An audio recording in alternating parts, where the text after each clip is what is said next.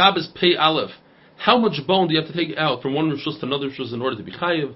Tanna Kamma holds enough to make a small spoon, according to Yehuda, enough to make the teeth of a lock. Before you put those teeth into the lock, they don't serve any purpose, so they are tahar, they're not mekabel tuma. Once you put them into a lock, they are mekabel tuma. The pshutei kli etzem, simple pieces of bone that have no shape, have no form, are not like wood, they are like metal that are mekabel tuma. Once you attach them to a gate, they become mechuber lekarka, they become attached to the ground, no longer can they be mekabel tuma. How much glass do you have to take out from one domain to another in order to be chayiv? Enough to sharpen a weaver's tool. Some say enough to cut 2 woven threads from the spool, from the loom. A stone. How large of a stone are you chayiv on? Enough that has enough mass that you can throw it at a bird. According to Blessed Ben Yitzchak, it's enough to throw it at a animal, and it has to be significant. The animal feels it. How much? It weighs 10 zuz. Usually, stones are muktzah. However, when it comes to kavod habriyos, human dignity, Chachamim relaxed that restriction. Zunin came into the Beis Medrash and he asked, how many stones is one permitted to bring into the bathroom to use as toilet paper? So they told him 3. And it's the same achloikis, Reb Meir and Yehuda, when it comes to esrog. Reb Meir says that esrog has to be a minimal of a walnut. Reb Yehuda says a minimal of an egg. And the same thing applies here when it comes to the stones. Reb Meir says 3 stones that are the size of a walnut. Reb Yehuda says 3 stones that are the size of an egg. However, the Chacham in the Beis Medrash told Zoinen that it's 3 different sizes. One is the size of an olive, the other is the size of a walnut, and the other one is the size of an egg, and you use them consecutively. Says Zoinen, wait a minute. Does that mean I have to carry around a scale? I have to get the exact measurements? So he said, you're right. The shear is whatever fits into your hand. We don't care. 5 stones, 2 stones, what size, whatever fits into your hand, that is the shear. Rabbi Yanai says, if it's a permanent bathroom, so whatever fits into your hands, because whatever you're not going to use now, you'll use later, so it's not muktzah on Shabbos for no reason.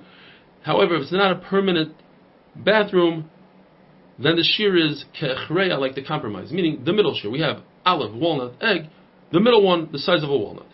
Rabbi Yehuda says it's also to use for toilet paper. You're not allowed to use something called payas, which are pebbles that crumble.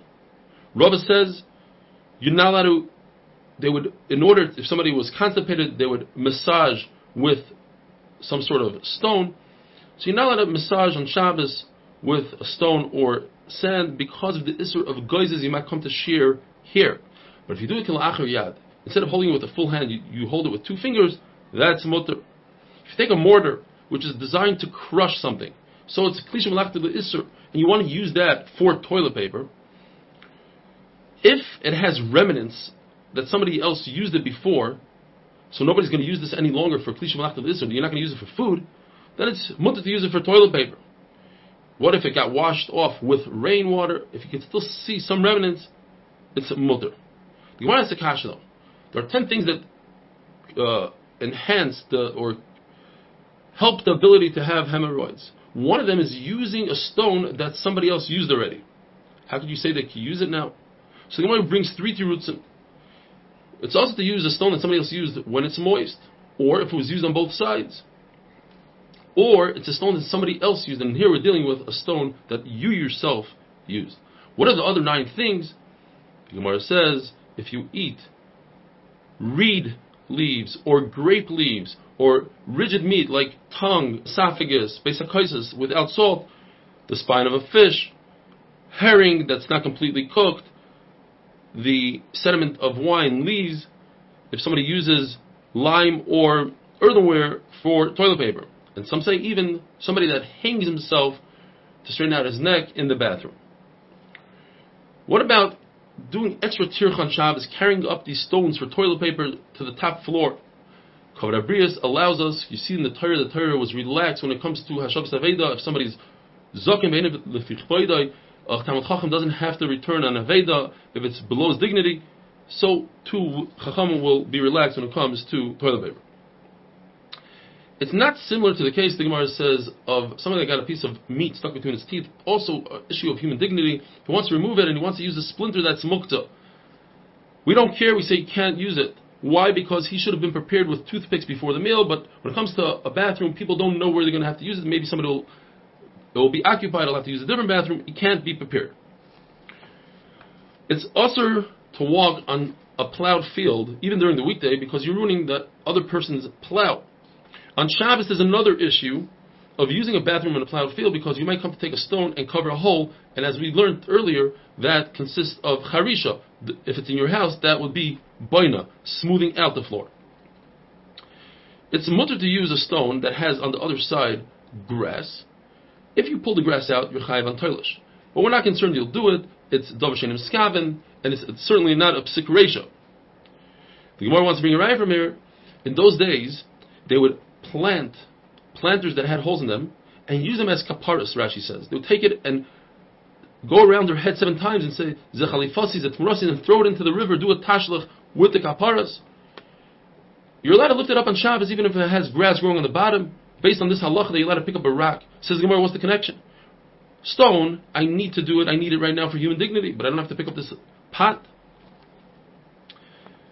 Abaye says halacha that if I have this pot with holes on it, and it's on top of a stand, and I lower it to the ground, that would be planting on Shabbos. Now it gets more moisture out of the ground. And if the reverse was on the ground and I put it on a stand on Shabbos, that would be toilish. Both these surim would be only midrabanan. Rabbi Yochanan says, not only is it usher to use earthenware during the weekday because of kishuf, even on Shabbos it's usher to use. You rather use a stone than earthenware, even though the earthenware is less muktzah than a stone because of kishuf. Rav explains Rabbi Yochanan that he's talking about the problem of goizes shearing here on Shabbos, and it's davar shenim skaven, it's also. The issue is that Rabbi Yochanan passes like the Stam Mishnah. The Stam Mishnah holds that a nazir could shampoo his head, even though he might tear out some hair by mistake. Davar shenim skaven is mutter, and now we're saying it's also. Rav Chizda and Rav Ravuna were on a boat, and a Goya wanted to go onto the boat, and they said no. So she said, if you don't let me go on, I'm going to stop the boat with kishuf, and she did. She didn't let the boat go, and they said something, and it started moving. She didn't realize, and she thought that her kishuf didn't work, and she said, the reason why it's not working is because you don't use earthenware as toilet paper, and you don't kill a louse on your clothing, and you don't take out vegetables from a bundle before you untie it. In other words, the Gemara, it seems like from the Gemara that Rabbi Chana and Chizd were over on these things, and that's why it did work, but she didn't realize it. Have a wonderful day.